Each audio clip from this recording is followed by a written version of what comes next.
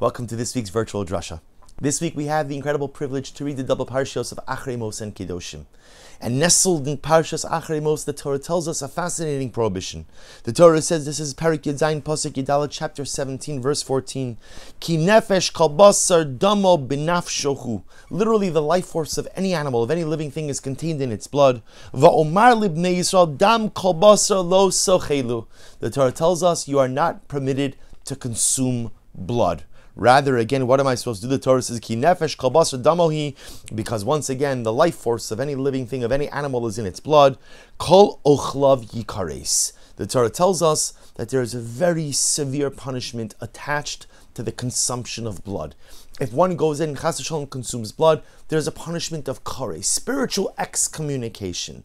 Interestingly enough, the Torah in Chumash Devarim, in Parak Yud Beis Pasuk Tes Zayin, chapter 12, verse 16 says, Ala oretz tishbechenu kamayim. You have to take the blood and spill it out like water on the ground. And the Lubavitcher Rebbe, Zecher Tzadik V'Kadosh Livracha, asks a simple question. He says, I don't understand. Why does the Torah have to be so severe? Why does the Torah have to hand down such a severe punishment when it comes to the consumption of blood? In other words, there are other prohibitions that are a lot more alluring, that are a lot more tempting, and I understand why the Torah has to attach a punishment of kares. So eating on Yom Kippur is very significant. Not observing the laws of Jewish morality, very significant, tempting on a variety of levels. So I understand the Torah tells me if you transgress certain things that are so severe, that are so fundamental to the essence of Yiddishkeit, that the punishment for transgression is this spiritual excommunication, is kares. How many people do you know that are tempted to eat blood?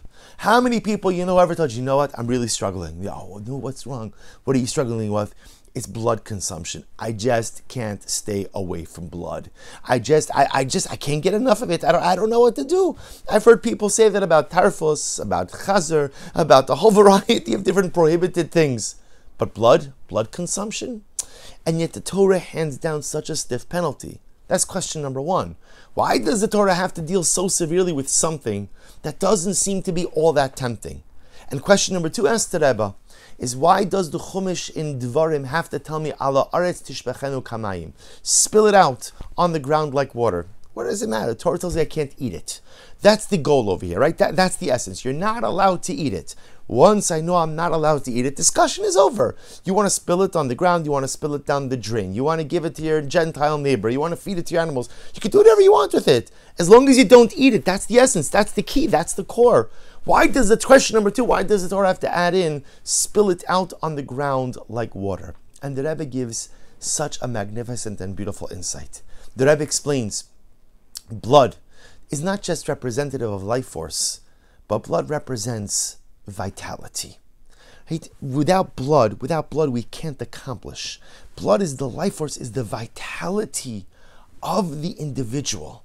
So says the Rebbe on such a deep level, if a person consumes blood, they're taking life vitality and they're plowing it inwards. They're using it inwards. I'm taking life vitality, and by consuming blood, what I'm saying is, my life is all about me. Life is all about me. Any vitality or strength or vigor or kochos that I possess, it's all about me. You see, the ingestion of blood, says the Rebbe, represents a flawed life hashkafa, a flawed life ideology. When you consume life force, what you're saying is my life force, all of my vitality, all of my vigor is for me and me alone.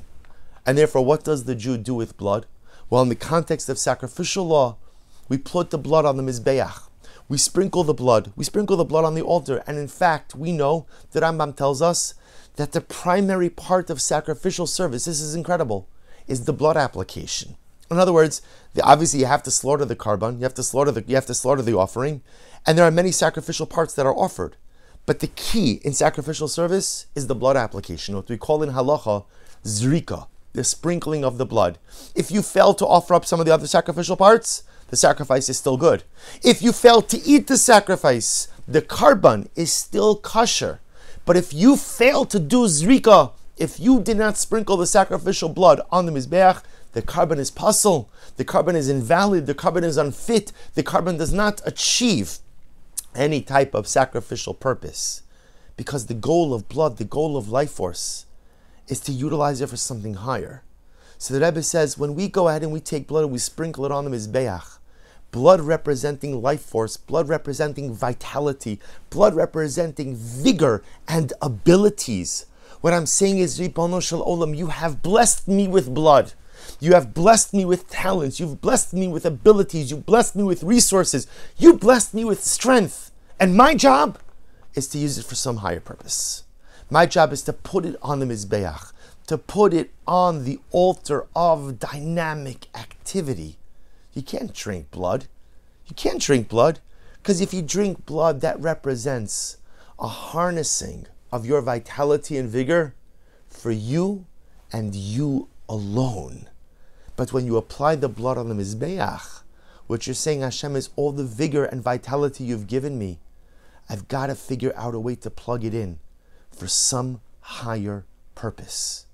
But why does the Torah say, Ala aretz tishbachenu kamayim? So why does the Torah have to say, pour out the blood on the ground like water? Why not just say, don't eat it? Because the imagery is so profound, explains the Rebbe. When you pour water on the ground, you facilitate growth. And you facilitate growth not just for yourself, but you facilitate growth in the earth. You facilitate growth for those around you. The Rebbe says, you see, it's not just enough to use your life, vigor, and vitality, to put your blood on the Mizbeach, and ultimately, again, use your strengths and your abilities for a higher purpose. But you must also use your life force, your vigor, your vitality to enable growth in others. Ala aretz tishbechenu kamayim. Take your growth, take your vigor, take your vitality, take your strength, and use it like water being poured onto the ground, which facilitates growth in those around you, in the world around you. Avoid the temptation to keep your abilities for yourself. Avoid the temptation to harness your kochos for yourself. And figure out how to turn your abilities into water, which will foster and enable growth in all of those around you. And so it turns out, says the Lubavitcher Rebbe, that a prohibition that we often look at and say, whew, that's at least one thing I don't struggle with. Blood consumption, Baruch Hashem, I could check that off the list. Not a problem. God, I'm squared away. I'm solid on that one. But says the Rebbe, the mitzvah, which seems so simple, or the prohibition, which seems so simple, represents such a profound life ideology. It is tempting to live life for yourself. It is tempting to utilize your abilities and your resources purely for personalistic self-advancement. It is easy to fall into the trap of egocentricity and self-centeredness. And so HaKadosh Baruch Hu tells us, don't eat the blood. Avoid that temptation.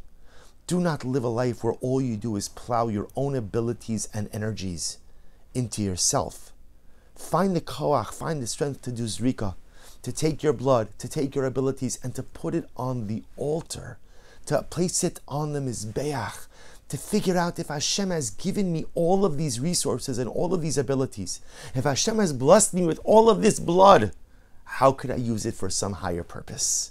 How could I use it for some higher service? How could I put it on the altar of dynamic self-actualization and ultimately, again, giving to the other? How could I use it for some higher purpose and not just simply my own pleasure and enjoyment?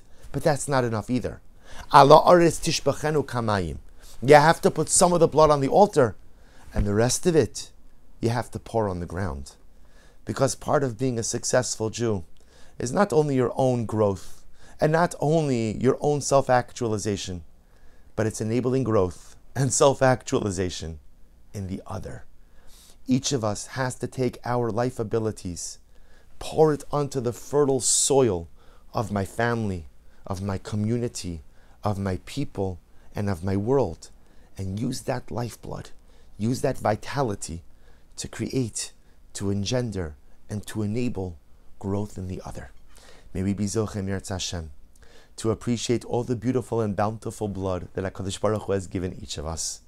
May be Zochem Yirtzeh Hashem to find the wisdom to use our resources and abilities for higher purposes. And may we find the strength to become the enablers of growth of all those around us. Wishing everyone a good and Erev Shabbos and a beautiful Shabbos Kodesh.